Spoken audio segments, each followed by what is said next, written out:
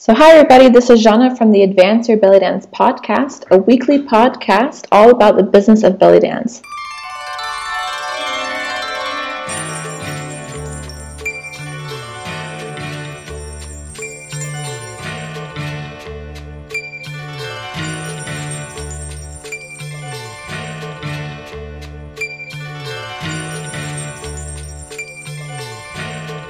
This week we have Nadira Jamal joining us. Nadira, why don't you go ahead and introduce yourself?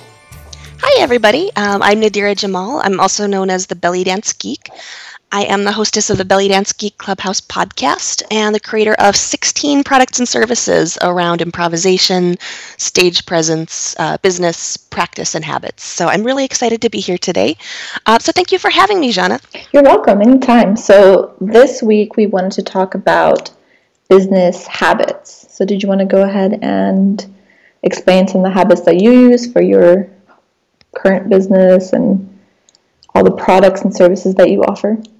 Absolutely. I think that one of the things that a lot of people do understand is that when you're running a business, there are a lot of things to do, but people don't always realize how difficult it is to get them all done and stay on top of things. And usually we rely on our willpower to get things done. So, I just know that I have to get this done and I'm going to make it happen.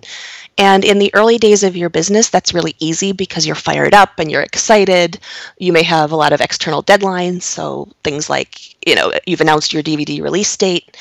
And that works in the early days. But as things go on, or when you are tired or not feeling inspired, then a lot of that ability to get things done fades away. And so it's really helpful to cultivate some habits that will get you through those times and give you a stronger foundation for your business.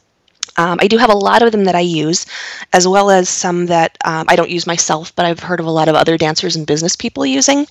And I do want to talk about those. But I think one thing that's helpful to start with is to talk about the difference between a habit and a task. Often when we think about, I want to do more of something, we write it down on a to-do list and say, I'm going to do this. But what that really is that's relying on our willpower. And so it really helps to think about how habits work and how to build a habit. So, when it comes to, long-term or ongoing tasks, what we want to do is we want to train our brains to want to do those things, which it sounds kind of backwards, right? We think that, I'm a strong person, I can just make sure that this happens. But a really good analogy is brushing your teeth. Right? When you were a little kid, your parents probably had to really push you to brush your teeth every day, but now it's just something that you do, right? You wake up, maybe you have your coffee first, you brush your teeth, you go on with your day, and it's not something that you think about or that costs you any energy to get done. And so we want to make a lot of the pieces of our businesses run like that.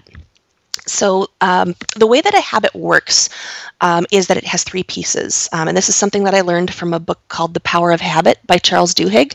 And he in turn was quoting some research out of MIT, which is where I went to school. So I was really excited to get the little shout out, right? Not that I did the research, but And the three pieces of a habit are the cue, the behavior, and the reward. And I know we're getting a little bit geeky here, which I enjoy, but it's also really important to understand how habits work so we can use them effectively. The idea is that the cue is the thing that triggers your behavior, right? It says, okay, now is time to do the thing. The behavior is what you do, and then the reward is the immediate benefit that you get from doing that behavior. And so if you think about it, a habit is after something happens, I will do something, and then I will feel good because something else. So, one example, which is my most important practice habit, is that after I put my coffee cup in the sink, I go upstairs into my dance studio, and I look myself in the eye in the mirror, and I say, I'm here to practice because I'm a dancer, and that's what dancers do. Right? And so what happens is something that happens reliably every morning is I put my coffee cup in the sink. Then the action that I do is I go into my dance space where I'm ready to practice. So I don't have to say, oh, do I feel like practicing this morning? Do I want to do it? Is there something else that's more important? No, that's just what I do after I put my coffee cup into the sink. And then the last part, which is looking myself in the eye in the mirror and saying that statement, is my reward, because when I say that, I really feel like a real dancer. I had 7 injuries in 8 years, and it was really tough. And for a long time, I struggled with feeling like a dancer when I was only doing a couple of performances a year between injuries. And so for me, when I say because I'm a dancer and that's what dancers do, I get that immediate sense of satisfaction and validation. And that's a really powerful feeling for me. Now, for you, that might feel cheesy, so your reward's going to be different. But for me, that really makes me feel wonderful about having showed up. Mm-hmm. And that reinforces my desire to go upstairs after I put the coffee cup in place. Does this all make sense so far? Yeah, that's actually a really good way. You were talking about how you've had injuries and then you still want to feel like a dancer, even though if you log onto social media, you see people having performances on a weekly or nightly basis, then you kind of feel left out in your own dance world. I know I've had a shoulder injury for a few years now. I just recently started getting treatment for it. And so I know where you're coming from. It's like when you only do a performance here or there, maybe once or twice a year, you kind of think to yourself, okay, am I really a dancer if I'm not performing? But that's not just about performing. It's about what you do in your daily, like you're mentioning here, in your daily habits. It's actually a really good way to, for anyone that's listening, it's also suffering from kind of injuries that they're getting over. That's a good way to still feel like a dancer. Absolutely. I know that's a little bit off topic too, but I do feel like this is really important because everybody comes through this. Yeah, of course. Dancing is hard on the body. Everyone's going to go through it. So, yeah. Exactly. And one thing I want to mention is that I wish I could remember who it was, but somebody on my newsletter a few years ago, when I was talking about this and being upset by my injuries, she said that her daughter, who was in Western dance, when she was laid up with, I think, a knee injury, her teacher said, being injured is part of being a dancer. Mm-hmm. And so the fact that you're dealing with this experience of being laid up means that you are more of a dancer because you're dealing with what we all have to deal with. And so you're having, the real experience of being a dancer. And that was very heartening for me. I really liked that. That's good to remember. I'm going to write that and put it up in my studio. Yeah. But yeah, I also completely understand the social media piece. I think we all know that looking at what you see on Facebook gives you kind of the exaggerated view of what everybody else is doing. Yeah. All right. So coming back to this idea of habit, I gave you a quick example of my practice habit. But if you're thinking about how to build your own habits, it's really important to choose the right cue, the right behavior, and the right reward. And so I want to talk about those a little bit, if I may. Mm-hmm. Yeah. So when we talk about the cue, this is the thing that tells you, hey, it's time to do this thing. And so often when we think about getting things done, we think about either picking them off our to-do list or picking them off our calendar, right? I want to practice today, so I'm going to put, 7 a.m. to 8 a.m. on my calendar. And for some people, that works fine. If you get a little calendar reminder, you go do it, and that's great. For me, not so much. I found that when I put things on my calendar, especially things like my weekly review process, which I can talk about a little bit later, I would put, 4 p.m. Friday, it's time for my weekly review. And when 4 p.m. rolled around, I would decide, I should really get this other thing done, or somebody calls me and I feel like I have to answer. And so, that there was still that willpower involved because I still had to make that decision about whether to do it or not. And so I think it's very helpful to think about, a habit is not an appointment and a habit is not a to-do list item. A habit is something that is triggered by a specific cue.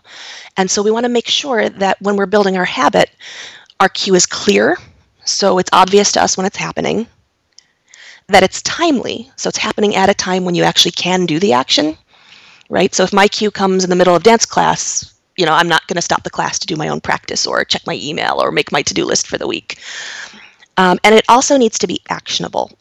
So actionable is that you can act on it right away. Mm-hmm. Timely is that it's happening with the right frequency, right? So if it's something that I want to do every day, like I practice every weekday, then my cue needs to happen every weekday. If my cue only happens once a week, then I'm not going to be practicing enough. If my cue comes 5 times a day when I can't necessarily act on it, then it's going to lose its power because I don't respond to it every time. Does that make sense? Mm-hmm. Yep. So in my case, I put my coffee cup in the sink once a day, And then if I want more coffee later on, I put it in another cup and I don't put it in the sink until later, right? So that I don't dilute my cue. And then moving on to the behavior, this is a kind of a subtle place, right? The behavior is the thing that we want to do, but it's how we respond to the cue specifically. And so often the things that we want to get done are big, like I want to practice for an hour, or I want to get through my entire email inbox, or I want to write a blog post, right? And these are very big behaviors. And it really, really helps to break them down into the smallest part that it takes to get started.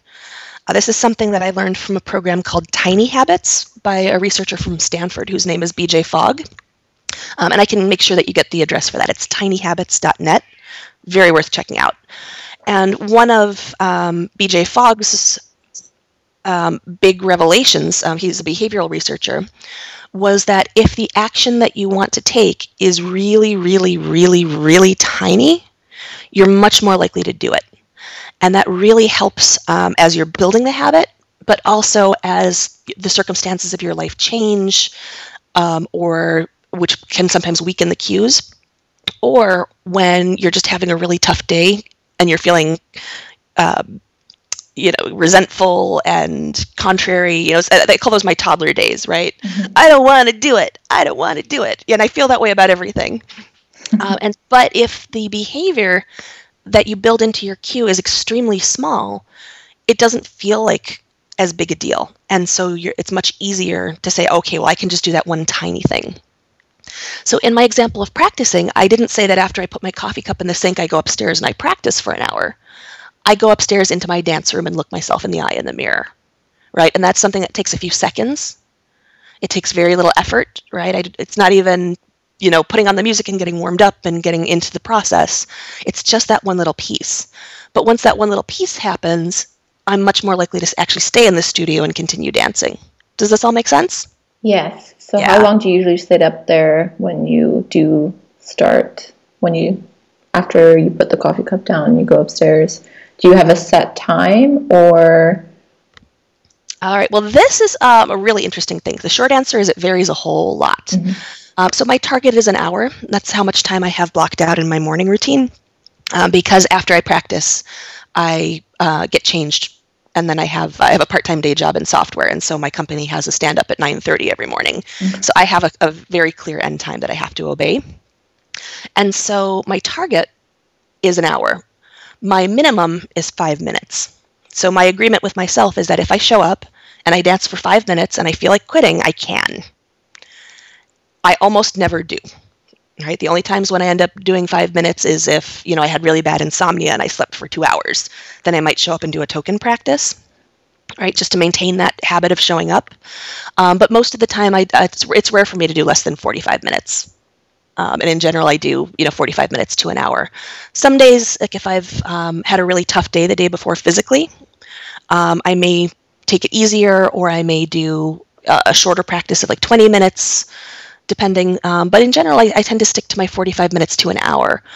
But the thing is that is only possible because I gave myself unconditional permission to stop after 5 minutes. It's that really small minimum. I call it a hilariously low minimum because it's so small you can laugh at it, right? 5 minutes, I can do 5 minutes. You think you can't do 5 minutes? That's just silly. You're just, being a toddler, right? And so because I really honestly have given myself that permission. It's not something that I'm saying. I'm not paying lip service. I really am allowed to stop after 5 minutes.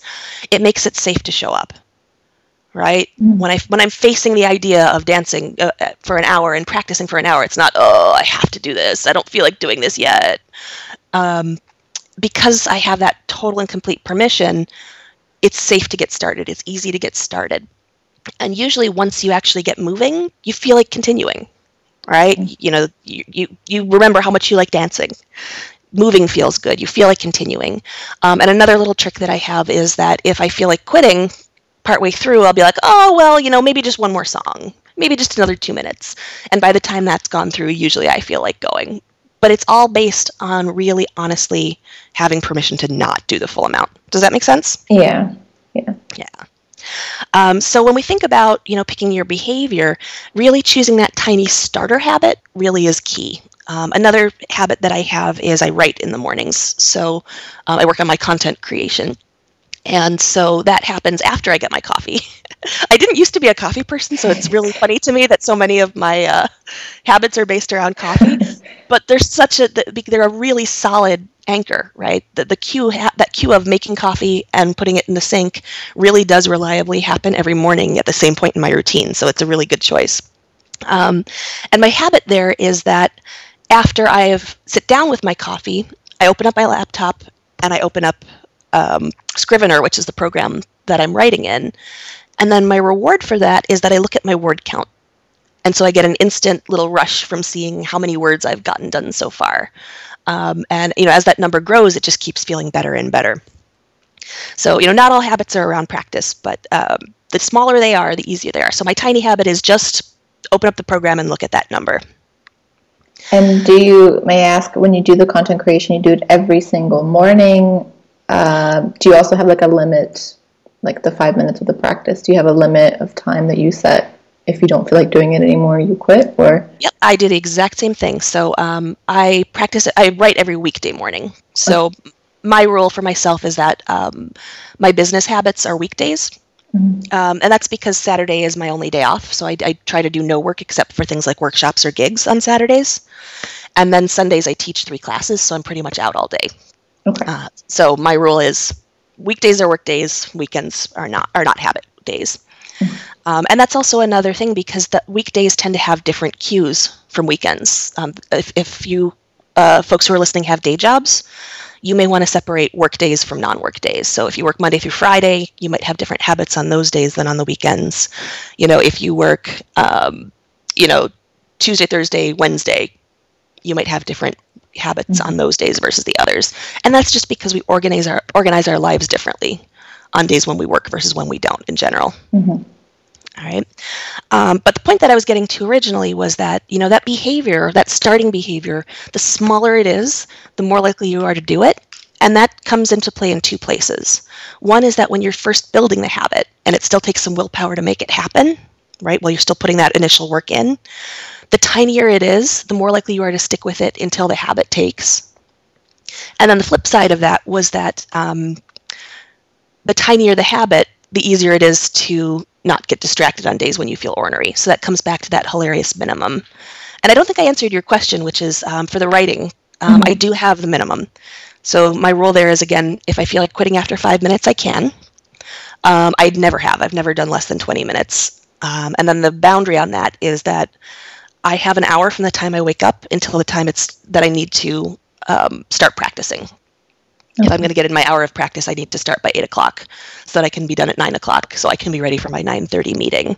So in general, I've allowed up to about 45 minutes. So, I get up, I feed the cat because she's whining at me.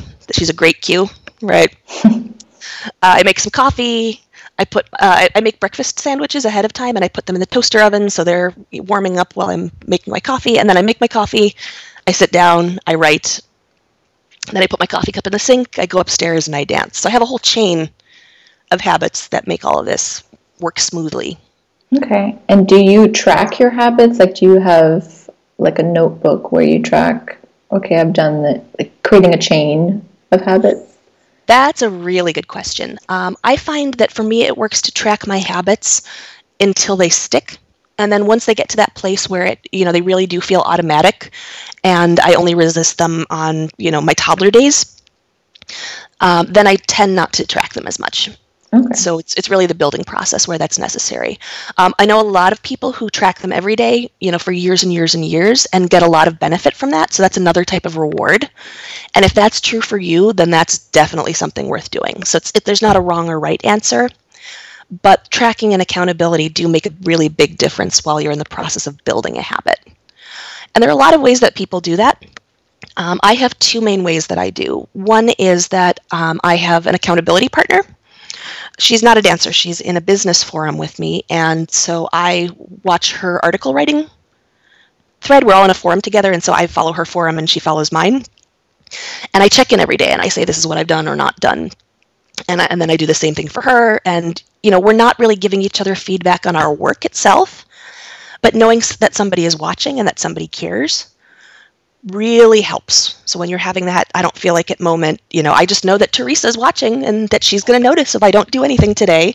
Not that she's going to judge me, but, I'm going to be seen. And that really helps a lot. If you're thinking of private tracking rather than in front of someone else, you can also use a lot of tools. So some people just write it down on paper.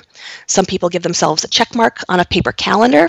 I know a lot of folks who put gold stars on their calendar like little kids do, and don't underestimate that, right? I call them toddler days because, our less grown-up natures are always with us. And so that contrariness and also that, response to praise is always with us. So, if you feel motivated by that little gold star, use the gold stars.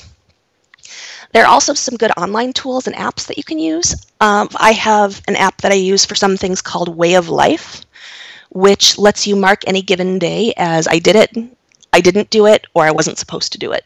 And that's really handy. The basic version is free and lets you track 3 habits, but the premium version lets you track an unlimited number and was well worth the money for me. I found that really helpful as I go. There's also an online version that's very similar called HabitCal, and that's available at everydaysystems.com. The author of Everyday Systems, Reinhard Engels, has also done a lot of writing about habit and productivity, and he was one of the first people that really brought this to my attention. So he's got some really good stuff, and he's also a geek like me and has some really funny metaphors for things, including what has to be the funnest and silliest workout program ever. It's called Shovel Glove. I won't talk about it now, but if you want to check it out, it's hilarious. Shovel Glove. Yes. All right, I'm going to have to look that one up. It's really fun. If you have shoulder issues, it's probably not for you. Yeah, but I mean, there are some things that you can adapt, I'm sure, but it's just reading about it is funny, and also his method is hilarious. So I actually stole the hilariously low minimum from him. He calls it schedulistically insignificant time, and his rule is that when he's trying to do something like Shovel Glove, he does it for 14 minutes because it's smaller than the smallest amount of time you can put on your calendar. For me, I found that 14 minutes was still long enough to make my toddler, my inner toddler, cranky. So I took it down to 5 minutes, but he's the one who really prompted that. Whatever works, 5 minutes, 14 minutes, as long as it gets you going. Exactly. Yeah. So, coming back to the behavior, the smaller the better. As long as it's the very first thing that you need to do to get into the larger thing that you intend to do, it will work great. I know a lot of folks, for when they're practicing, their starter habit is they turn on their music. And once the music is on, then they feel like dancing. Not necessarily for an hour, but they feel like starting. Okay.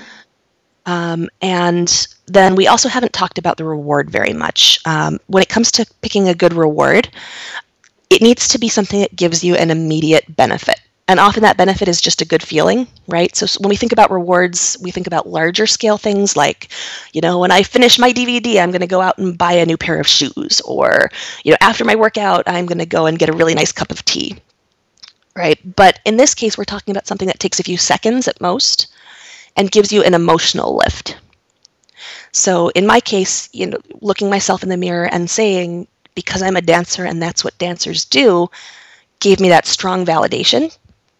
A lot of people will just give themselves a thumbs up in the mirror, or BJ Fogg's, the creator of Tiny Habits, his favorite reward is he just says, awesome, right? And he actually has a really funny video a really informative video. It's like half an hour, 45 minutes of a lecture. And he made everybody in the audience practice that in that tone of voice. Awesome. And it feels silly, but it works. So the idea is that you're saying you're just training your brain that you feel good after you do this action, right? And so your brain associates the behavior with feeling good. And that consistent reward is conditioning. You condition yourself. And what happens then is that if you're accustomed to feeling the lift and feeling the reward response, then your brain will start to crave the behavior anytime it encounters the cue, right? Mm-hmm. You notice the cue, and your brain jumps immediately to the reward, not to the effort of the action, not to all the work that you're going to be doing, but how good it knows you're going to feel after you do it. And it's really where the habit sticks. And so a lot of people think that, the cue is the critical piece, and the cue matters, but the reward is what really is going to make this an automatic behavior that you don't have to fight so much. I have a question. Absolutely. With regards to rewards that may not be immediate, but tasks that you have to do every day to eventually get to that reward, how do you deal with that? Like, for example, creating a DVD, the reward would be to finally get it out and make sales, have some customers. Mm-hmm. But what about when you're creating all the marketing for it? It's like, you need to do it and eventually it will pay off. But right now you're not seeing immediate reward. Exactly. And that's a really important point because it's very important to separate your goals from your habits. Right? So in this situation, your goal is to get your DVD done so that you can gain the benefits of that, which is, the money, the career advancement, and all these things are really great reasons to make a DVD, right? Mm-hmm. But those are not rewards for an immediate action that you're taking today. Those are a reward for the larger project when you complete it. When we're talking about habit, what we're really saying is that you need to get some immediate benefit in the moment from the action. Because the larger reward that you get is a willpower boost, not a habit boost, right? You can think, oh, when this comes, I'm going to be so happy and, I'm going to put all that money in my savings and it's going to make such a big impact on my retirement, right? But that's still about dredging up the energy and the willpower to get something done that you don't feel like doing. The rewards that we're talking about right now are the immediate emotional lift that tells your brain, when you see this cue, you should do this because you're going to feel really good.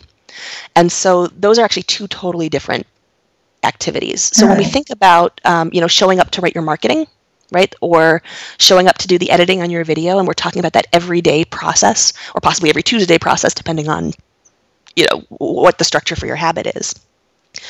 We want to choose a reward that makes you feel good as soon as you show up and begin, right? So one option that you might want to do, if we think about a video in particular, is if you get the cover designed before you get very far in your editing process, for example. Maybe your reward is you open up the image of that cover, or maybe you put it on your desktop. And so as soon as you open up your computer to write, you see that, and then you say, I'm a dancer with a video. Or if you're not into affirmations, maybe you just give yourself a big nod or a big thumbs up. Does that make sense? Yes. Yeah. Now, the other thing is that your reward doesn't have to have anything to do logically with your behavior, right? So maybe the answer is you want to, sit down and do your marketing.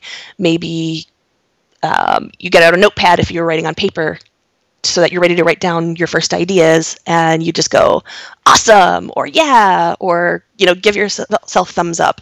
So it doesn't need to be directly related to the thing that you're trying to do in any kind of logical way. It's just about something that makes you feel good. Okay. I find that things that are related often have a little bit more power because we don't feel silly doing them. Some people don't feel silly about things like, doing their little happy dance in the mirror, or, whatever it is, but a lot of people do. And so often when you tie it to the thing that you're doing, it feels more natural. Mm-hmm. So what are we were talking a bit about practicing, and that's really good habit to form. Aside from practicing, what business habits do you have that you apply the same kind of science to it? Absolutely. So one of the big things where habit has played a role, both in helping me get things done and also helping me understand habits, because they completely fell apart when I got a new day job and my cues changed, was my review process. So in any kind of complex endeavor, whether it's your dance business, your day job, managing elder care, whatever it is, anything that has a lot of moving parts, it's really important to stay on top of all the things that you're trying to do. And that takes work. A lot of people operate out of a single to-do list, which works if you don't have a lot of things on there. But if you have a lot of things coming up with different due dates and stuff, it can be very tough to make sure that you keep all the plates spinning, right? That you're getting things done when you need to get them done, but still making progress towards your larger goals. And so for me, I came up with a series of reviews that I do, a little tiny one every morning, a medium-sized one every week, and then a larger one every month. And in the past, I used to do a big annual review, but I found that wasn't as valuable as the monthly reviews. So one thing that I do is that after my morning meeting for my day job, there's the queue, right? After I sign off, then I open up my little text file, which is where I do my daily review. And for my daily review, what I do is I make a list of anything that's absolutely due today. So anything that has actual consequences if it doesn't get done today specifically. So this is not things that I feel like doing today or that I think I should do today, but actual real deadlines. I make a list of 3 to 5 things that I want to get done today. And I try to focus on things that either have deadlines in the near future or are bugging me. And then I also pick one thing that I call my today's most important task. And so this is the one thing that's not due today, but is going to help me make progress towards some of my bigger goals. So my rule on that one, excuse me, my rule for that is that it should be something that's either going to make me money or directly lead to making money, build my mailing list so I get more subscribers, or help me complete whatever my big project is. So if I'm working on a DVD, it might things on my DVD might be an option there. Does that make sense? Yes. And that process takes like 4 to 6 minutes. That's all. The other piece of that habit that I didn't mention was that after my meeting, I sit down and then I copy anything that wasn't done into another text file so that I have a nice blank list, and I create it from scratch. So often I'll end up bringing things back. So things on my want list, it may be on that list all week. Or I may decide, I wanted to do this yesterday, but today I would prefer to do these other things. Okay, so that's my morning review. Then every week I take a bigger look at what's going on. I look at my calendar for the previous week and for the upcoming week just to see what's happening. I make a note of any deadlines for the entire week and a curated list of things that I'd like to get done. And when I'm doing that, I like to think in themes. So what's going on this week? What are the things that I want to get done rather than the individual tasks first? So things like, let me open up my review, in fact, and I'll tell you what my themes for this week are. Right? So one of mine is resetting my business habits. So I had a change in my routine recently, and my cues aren't as strong as they used to be. So one of the things that I'm doing right now is I'm experimenting with some different cue options. Another theme is my performing career. So I want to get some more gigs for this month and make contact with some new people. Some outsourcing and simplification. I'm working with an assistant for the first time, and so I need to do some work both to train her, but also to get my systems ready for her to take on. And then I also have the Belly Dance Geek Clubhouse. My podcast is one of my themes for this week. So I need to get my guests lined up for the next month, and then we just had our call on Sunday, so I had some follow-up steps to do. So based on those themes, I picked a very small list of things that I think are reasonable to consider this month. And so, for those themes, but also for anything that I know I need to get done, I'll make a short list. It's very important to keep that list to a reasonable length. If you throw everything that you might ever want to do on there, then it gets overwhelming when you look at it. And one thing that I didn't mention that's really important is that I view my lists not as orders, but as menus. So when I make my daily list or my weekly list, this is not everything that I expect to get done that day or that week. These are the items that I want to choose from. So these are the things that I think are going to be the most valuable, but I'm not committing to necessarily get them done. And this kind of comes back to that toddler mentality, right? If I open up a list of things that I have to get done, they all feel like awful chores. But if I open up a menu of things that I might like to choose from, then I can make decisions more quickly because it's not a huge list, it's a manageable one. But also I still have that freedom to choose and pick the thing that I feel like working on. And often I make, the adult responsible decision of, oh, this is due today, I had better do it. Or, you know what, I know this is due next week and I'm going to get more sleep if I get it done earlier. But because I'm not ordering myself to do it and I'm not committing to do it, I still feel better about the decision because I have the freedom to do it. Even though I'm the one giving myself orders, I just don't respond to them well. So basically it's about tricking your own mind. Absolutely. And some people really like orders, and if that's you, then work with what makes sense to you, right? Mm-hmm. But for me, making that short curated menu just makes the decision-making process easier. And then I didn't mention my monthly review, which is a whole lot like my weekly review, just a little bit larger in scale. So I look at my calendar, I also keep a larger a larger list of ideas. So if I get like a crazy idea for a video that I know I'm not going to make in the next 3 years, it goes on there. If I find, a new WordPress plugin that I think might make things easier but isn't a priority right now, I put it there. And so in my monthly review, that's when I go through that larger list and decide what's going to make it into my world this month. How far in advance do you plan out your daily and weekly habits and tasks and goals? Overall, or in terms of the reviews? In terms of the reviews. Right. So each of those is very specific in their scope. So the morning review only applies for today. The weekly review only applies for this week. The monthly review only applies for this month. So you just take it as it comes. You don't plan. Exactly. Okay. Exactly. Now, I often do make kind of a wish list for the year. I used to do it as orders where I would block out, this month I'm going to do this month I'm going to do that, this month I'm going to do this, and I always overcommitted and then felt contrary when I did it. But sometimes, in the new year, I like to think about what I might like to do. But I also find that opportunities come up when you're not expecting them.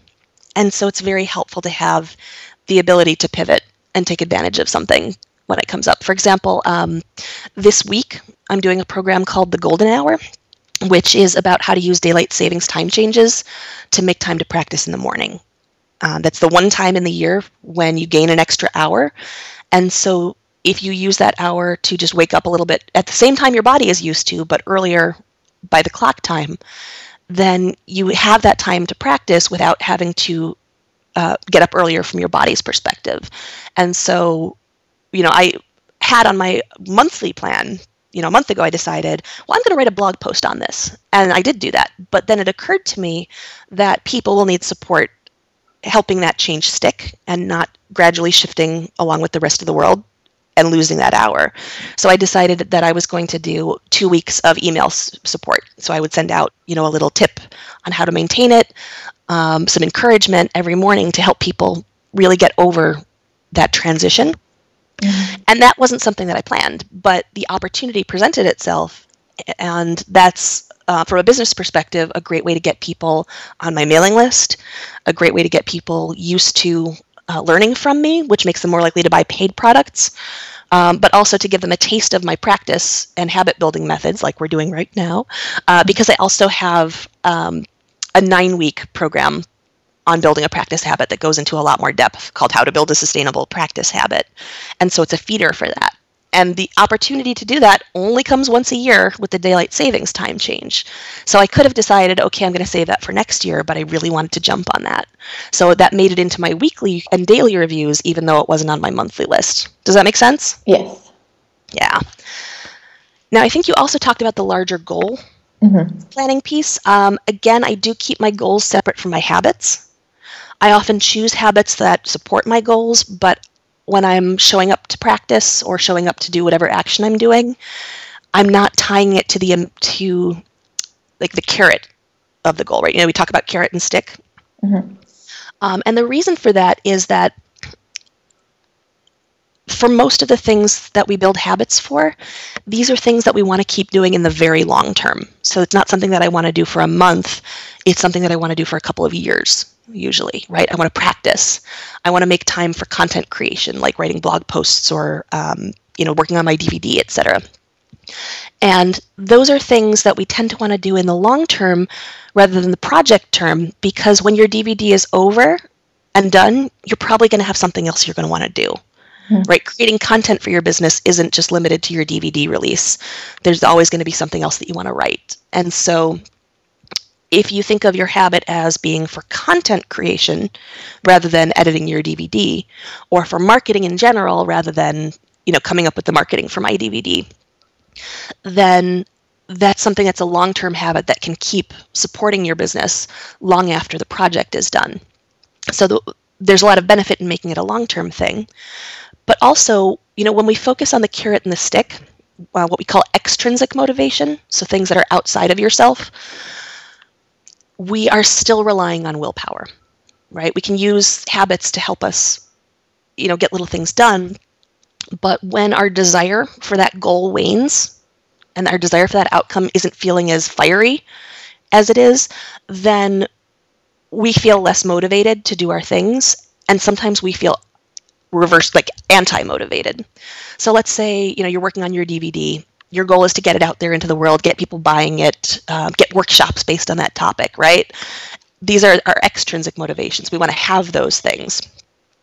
But if you're having a really tough day, let's say, yesterday you were editing your DVD and you realized that you said something wrong and you're not sure how you're going to fix it, and you're feeling really frustrated with the project as a whole, then your image of how happy you're going to be when that DVD is done isn't as strong because you're feeling bad about the project, right? And so that will reduce your motivation as a whole for the project, and you won't feel like showing up, and sometimes you'll feel like avoiding the work because you're feeling so icky about it. Whereas if we focus on intrinsic motivation, right, I feel good when I am making progress towards my business because I feel like a successful business person. I feel like, a responsible and powerful an effective business person. That's more internal rather than I want this DVD out in the world. And so that internal feeling, doing something for its own sake, right? I do business activities because I'm a business person and I feel good about being a business person. That is more long-term motivation that isn't as subject to the whims of whether your project is going well or whether you're feeling good about that project in general. This is kind of a big picture kind of thing, but it makes a really big difference to how events play out on a day-to-day or even hour-by-hour basis. Mm-hmm. Have you ever quit a project or task because you were not intrinsically motivated anymore, or did you just try and find something to continue? Yes. So if you find that you're explicitly extrinsically motivated about something and the internal, like the love for the project and for the activity isn't there, you can choose to go one of two ways. Sometimes you can say, you know what, this project isn't worth it. I'm going to drop it, and I have done that. I have a couple of online courses that are 2/3 done, but I realized not only do I not, like I enjoyed exploring the idea, but actually going through the process, getting to the point of making and marketing and run the course was a whole lot less fun than exploring the idea. So my intrinsic motivation was, hey, this is cool. I enjoy thinking about things. But I realized that the act of delivering it, especially in the long term, wasn't going to be motivating for me. I wasn't going to enjoy that.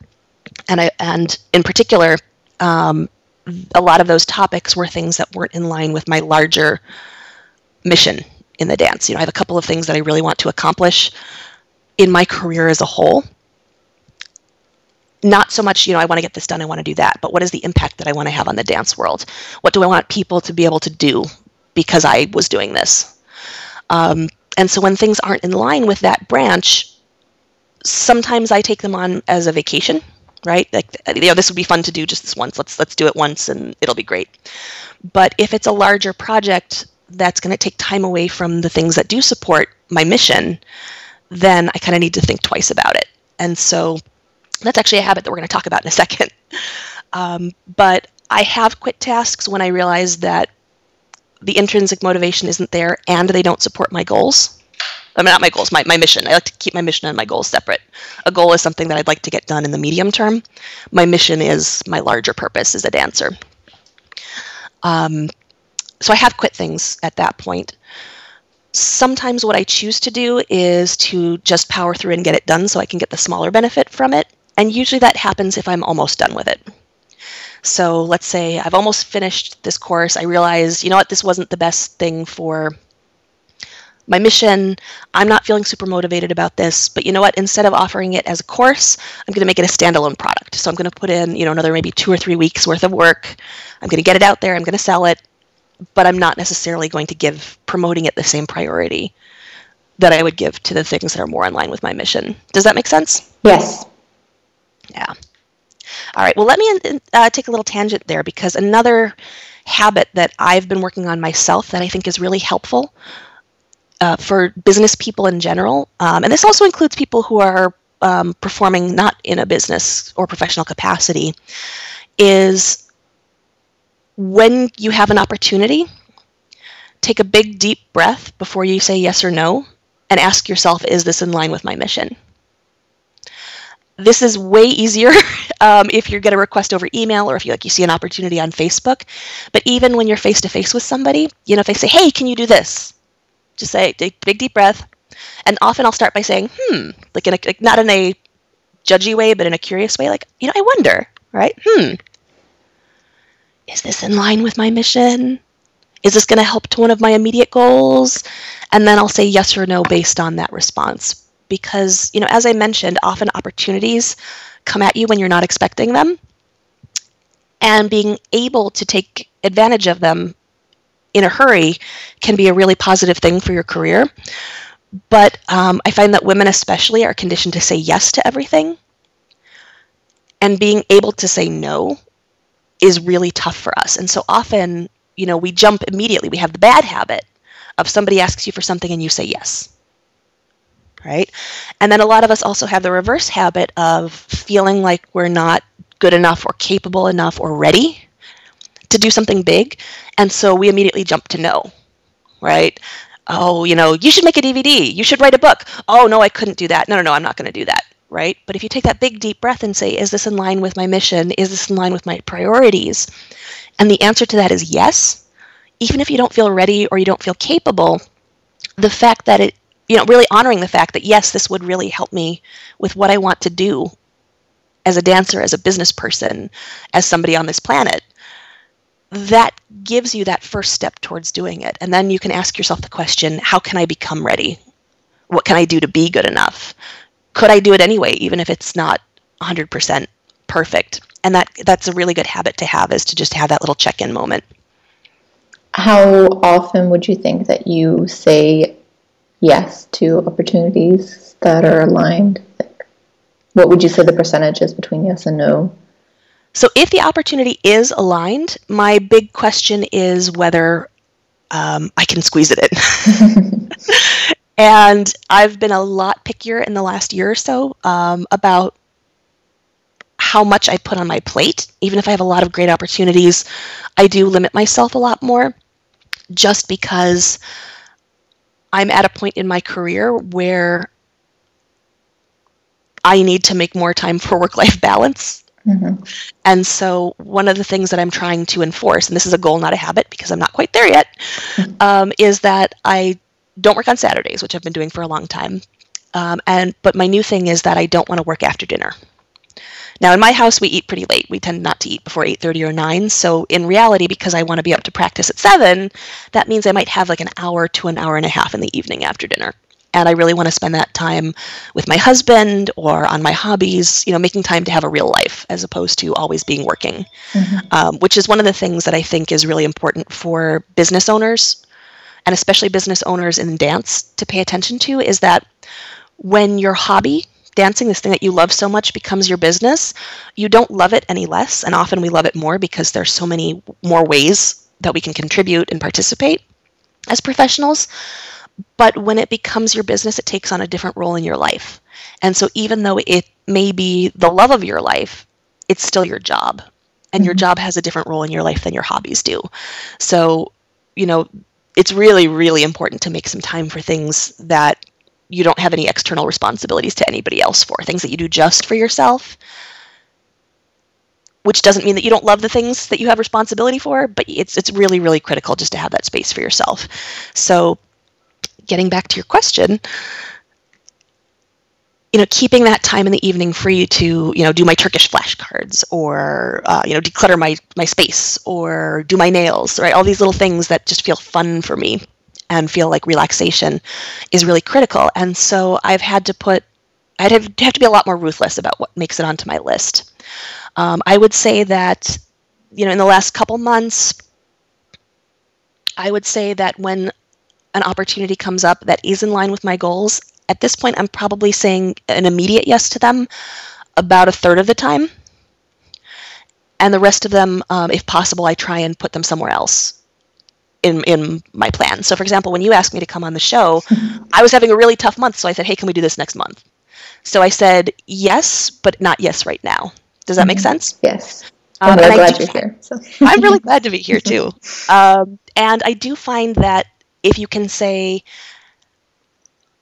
yes, but not now, to someone else who's offering you an opportunity, as opposed to just something that comes up because of circumstances, that often gets interpreted as no. Even if you don't mean it to be no, I find a good habit to have is, instead of saying yes but not now, we can do what I do, which is to propose another time, right? Mm-hmm. Yes, but I'm really busy this month. Can we do this next month? Right? Or a student comes to you and says, hey, can you do a private lesson on Friday?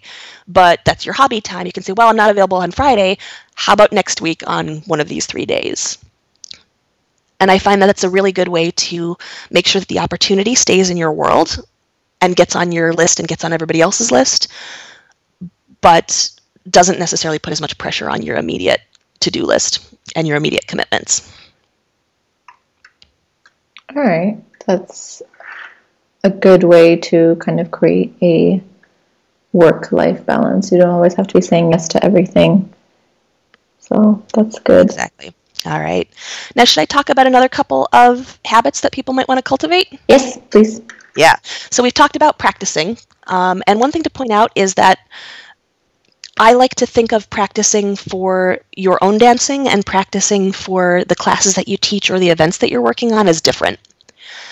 Sometimes when I have something important coming up, or if I need to work out, choreographies for my student recitals, I'll split up my practice time and I'll spend some time on my own dancing and sometimes on the immediate goal, right? That kind of externally motivated practice, right? I have to come up with a combination for this week. I have to finish this choreography. I'm worried about whether I'm going to have the stamina to finish this, 30-minute show, so I had better start running full routines in the morning, right? I keep that separate from the larger, I want to grow and develop as a dancer practice. And sometimes I use that same 1-hour time block for both, but I like to split them up into separate things. So that separates the more intrinsically motivated, I practice because I'm a dancer and that's what dancers do, from I have to get this done. I know other people who break that time up into different spots on their calendar. So I know some dancers who don't have day jobs who do their own practice in the morning and their work practice in the afternoon. Another thing that you might do is do your work practice on some days and your personal practice on others. So, maybe Monday, Wednesday, and Friday, if you're in crunch time, might be prepping your recital choreographies, and then Tuesday and Thursday are your own practice. So, you can come up with the individual program for that works for you. We also touched on content creation. And this is a big, big thing if you're in business. You may not, depending on how you like to market your things, you may or may not be writing a lot of blog posts or Facebook posts or creating your products and your services. But really that's like the core of what we do, unless all of your business is showing up to perform and showing up to teach classes and other people are doing the marketing for you. Like, let's say you teach at someone else's dance school or you teach for adult ed. In general, you are going to have to be creating content on a regular basis, even if that's just, I need 12 different ways to say, hey, the fall class semester is starting in 2 weeks. And so making time for content creation makes a really big deal. It makes a really big difference in your success, especially over the long term.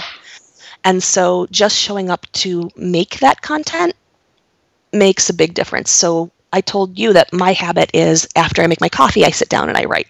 Other people might have different cues for doing that. For example, if you have a little spot in your day when you have a little bit of time free, that might be a specific time, like between when you drop off your kids at ballet and when you have to pick them up. If you look for little opportunities like that, that can be a good way of doing that. But if you can kind of build that in and base it on a cue that already exists in your life, like dropping off your daughter, that can make a big difference.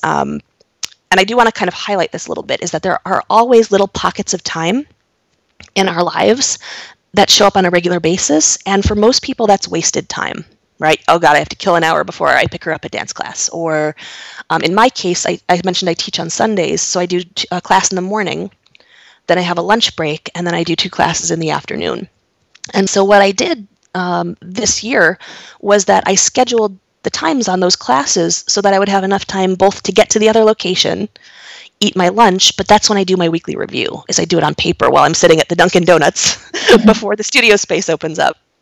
And so if you can identify the dead space in your life, whether it's, I always know that if I pick up after I drop off my daughter and I pick her up, I don't have enough time to go do something. I don't have time to run errands. I don't have time, to go home, sit down at my computer, but maybe I can open up my little notepad and jot down, the text for my Facebook shares for the week. Does that make sense? Mm-hmm. So really think about taking advantage of that dead time. Even if it's just 5 or 10 minutes here and there, you can often get a lot of work done in those. And because those tend to be very much driven by other things that happen regularly in our lives, then that means that the cues are nice and regular. And so those are great opportunities to do some of your habits. Another thing related to that is that when I live in a city with really good public transit, so I ride the bus and the subway a lot. And so one of my habits, which is not really business related, is that after I sit down on public transit, I open up my flashcards app and I do some Turkish flashcards. In the past, when I used to sit down on the bus specifically, I used to write a text to my mom so we would stay in touch. Since then, we've come up with another system so we stay in touch in a different way, but that was a really effective thing. So, just those little times and those little cues are often great opportunities to get some things done. But I think I got a little bit off topic. Right, so content creation is a habit that you should have. Now, content creation is a bigger goal, but sitting down to write those things can be your smaller habit. So whether that's opening up your computer and opening up the text file where you store your content. I don't recommend that you go to Facebook directly if you're making Facebook posts, just because it's very easy to get distracted. So usually when I'm writing my content, I either write it in a text field and I write one post and some space and then the next post and then some space, and then I copy and paste those into Facebook so I don't compose them directly there. A lot of folks also use a program called Hootsuite, which you can use to schedule your posts, which is a really handy thing. So sometimes I'll go into Hootsuite and type in there so I can't see my whole Facebook feed while I'm typing. Yeah, I use Buffer, which is along the same lines. It really Exactly. helps. Absolutely. Another habit that's very helpful, especially when you have a lot of projects going on or a lot of pieces to your dance business. So, more than just I teach classes or more than I just perform, but, if you have multiple things going on at once. One thing that really helps is to make the habit of checking your email at a particular point in your daily routine and go through all of it. So people call this batching your email or inbox zero, which is that, and for me, this happens after my morning routine. So I've had a little bit of trouble keeping this reliable because of some changes to my day job routine that have undermined some of my cues. So that's one area that I'm revamping.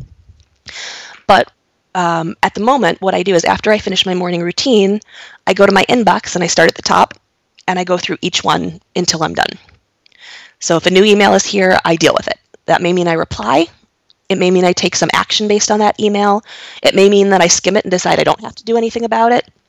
But if it's something that I know is going to be a larger thing that needs to get done, like I need to go research something and put together a response, and I know it's going to take more than like a minute or two, then I add that to my menu for the day. So either that goes into the deadlines if it's something that really honestly has to happen today, or it goes into the wants section. And if I'm not completely confident that I'm going to get to it today, then I'll reply to the person and say, great, I'll get you an answer tomorrow. Or, I need to do some research, I'll be in touch soon. So I make sure that I have taken the immediate action for that email, whether it's do it, put it on the list for later, but just make sure that the person knows that I'm on it.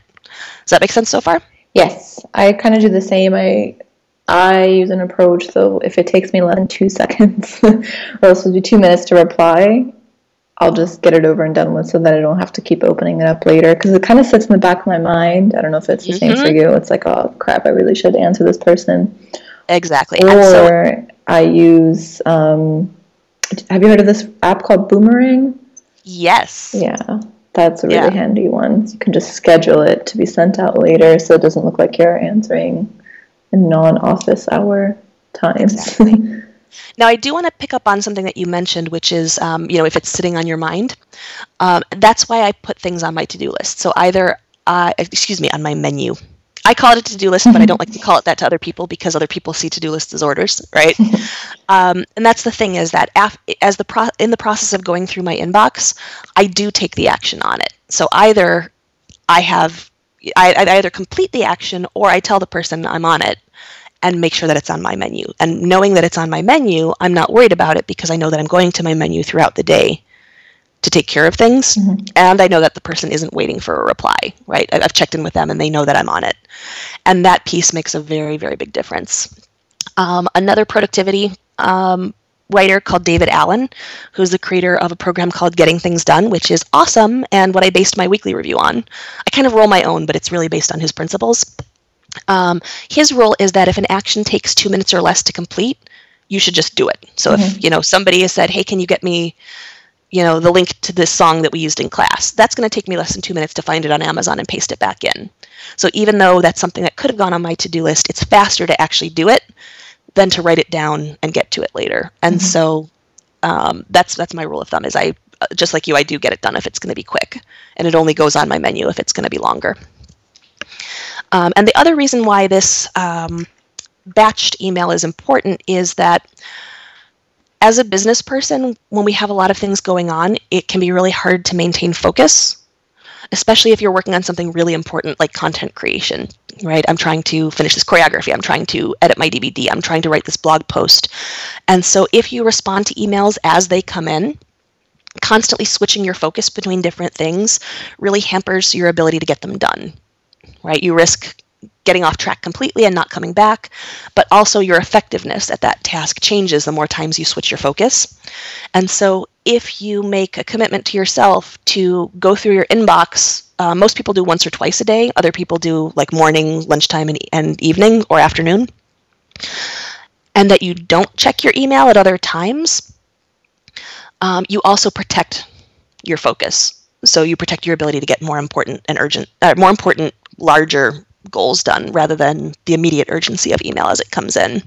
So I've turned off all the email notifications on my phone and my computer. I can't tell if I have email until I go to my inbox. I've had to do the same for my email as well as my social media on my phone. It's just too distracting. I don't get any work done if it just keeps popping up. So exactly. And the flip side of that is that you need to check it on a regular basis. So having the habit of doing your email batching once a day really does make a difference. Now, another thing that's had to play is I have had to make an exception to that for emails from my husband. Right now, he knows to text me if something is urgent, but if it's something where it needs to get dealt with by the end of the day, but not necessarily immediately, right? But it can't necessarily wait until tomorrow at like 10:30. But when I check my email, I have a little reminder set up. It's a program called If This Then That, which lets you program actions based on things in all kinds of different programs. So in Gmail, I've set up a little If This Then That says, if I get an email from my husband's email address with 3 exclamation points in the subject line, which is what he knows to enter, then it sends me a little push notification on my phone. And that lets me know that I need to deal with it by the end of the day. Interesting. I use it too, but not for that. But that's actually interesting. That's a good kind of insider tip to people like your husband, for example, if you want to let them know, all right, I won't be checking my email, but if you add this, I will check it. I'll at least see that it got sent. Interesting. That's a nice tip. All right. So batching your email and doing it at a particular time of day is a great habit to have. Besides the benefits for you, it also trains other people in how quick a response is normal. Right? So if you check once or twice a day, then people will come to not expect an answer within 5 minutes, which can happen if you respond to all your emails immediately. Yep. Let's see. So we've talked about batching email. We've talked about thinking before we say yes or no. We've talked about practice and content creation and reviews. Another thing that I think is a really helpful habit to have is that when you're writing an email to someone, when you feel that urge to click send, a really helpful habit to add is to finish your email with a call to action, which is to, regardless of what you've written above, to just write a really quick statement of what you want the person to do based on what you've written, right? So, I've been working with an assistant, I said, and so some of my emails are, okay, this is coming up and I want you to do this, and this is coming up and I want you to do this, and this is coming up and I want you to do this, and then I'll finish the email with, okay, great, let me know if you're up for doing these 3 things, or please go ahead and post this and then send me a link when you're done. And even if I've already asked her to do those things in the body of the email, having that at the end just makes it clear what everybody's expecting. That's also true if I'm emailing clients, right? So if somebody wants me to teach at a bachelorette party and I've sent them, information about how much it costs and where we can do it and all this stuff, I'll add it to the end. Okay, great. So please send me the address where it's going to be and what time you'd like to start, and I'll get you the contract. And so just putting that little call to action at the end, by making it clear to everybody what the next step is, it saves you a lot of time in chasing people down, because if what you want them to do is buried in the email, or in some cases not stated at all, right? Mm-hmm. So if I say to my assistant, okay, well, the next Clubhouse call is going to be on November whatever, but I don't specifically say, and I want you to go complete our checklist steps for that, then the agreement isn't there, right? We may both be assuming that she's responsible for that, but if we don't state it outright, then sometimes things can slip out more easily, slip off people's radar.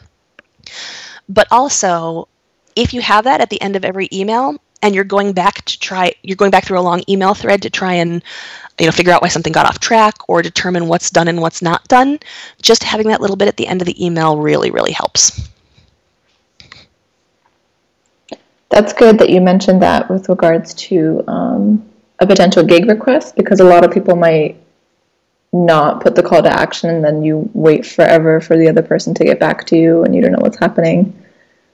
Exactly. So you want to have some kind of action so you know whether to waste. You don't want to waste your time nor theirs. Exactly. And also people don't read all their emails. Mm-hmm. It's just a thing, people skim. And so it's really easy for things to get lost. So sometimes if I have a much longer email, I'll actually write like a little summary with bullet points. But often I'm just really asking them to do one or two things. And so I'll just state that more explicitly. This is also good in everyday life. You can do this with your husband, you can do this with your kids, you can do this with your parents, you can do this with your friends, right? You can have, with my sisters right now, we're talking about Thanksgiving planning. And so, we're all talking about, we're doing things a little differently this year. So we're talking about, how we're going to arrange the meal and where we're going to go. And at this point, we're still kind of brainstorming what kinds of things we want out of the holiday.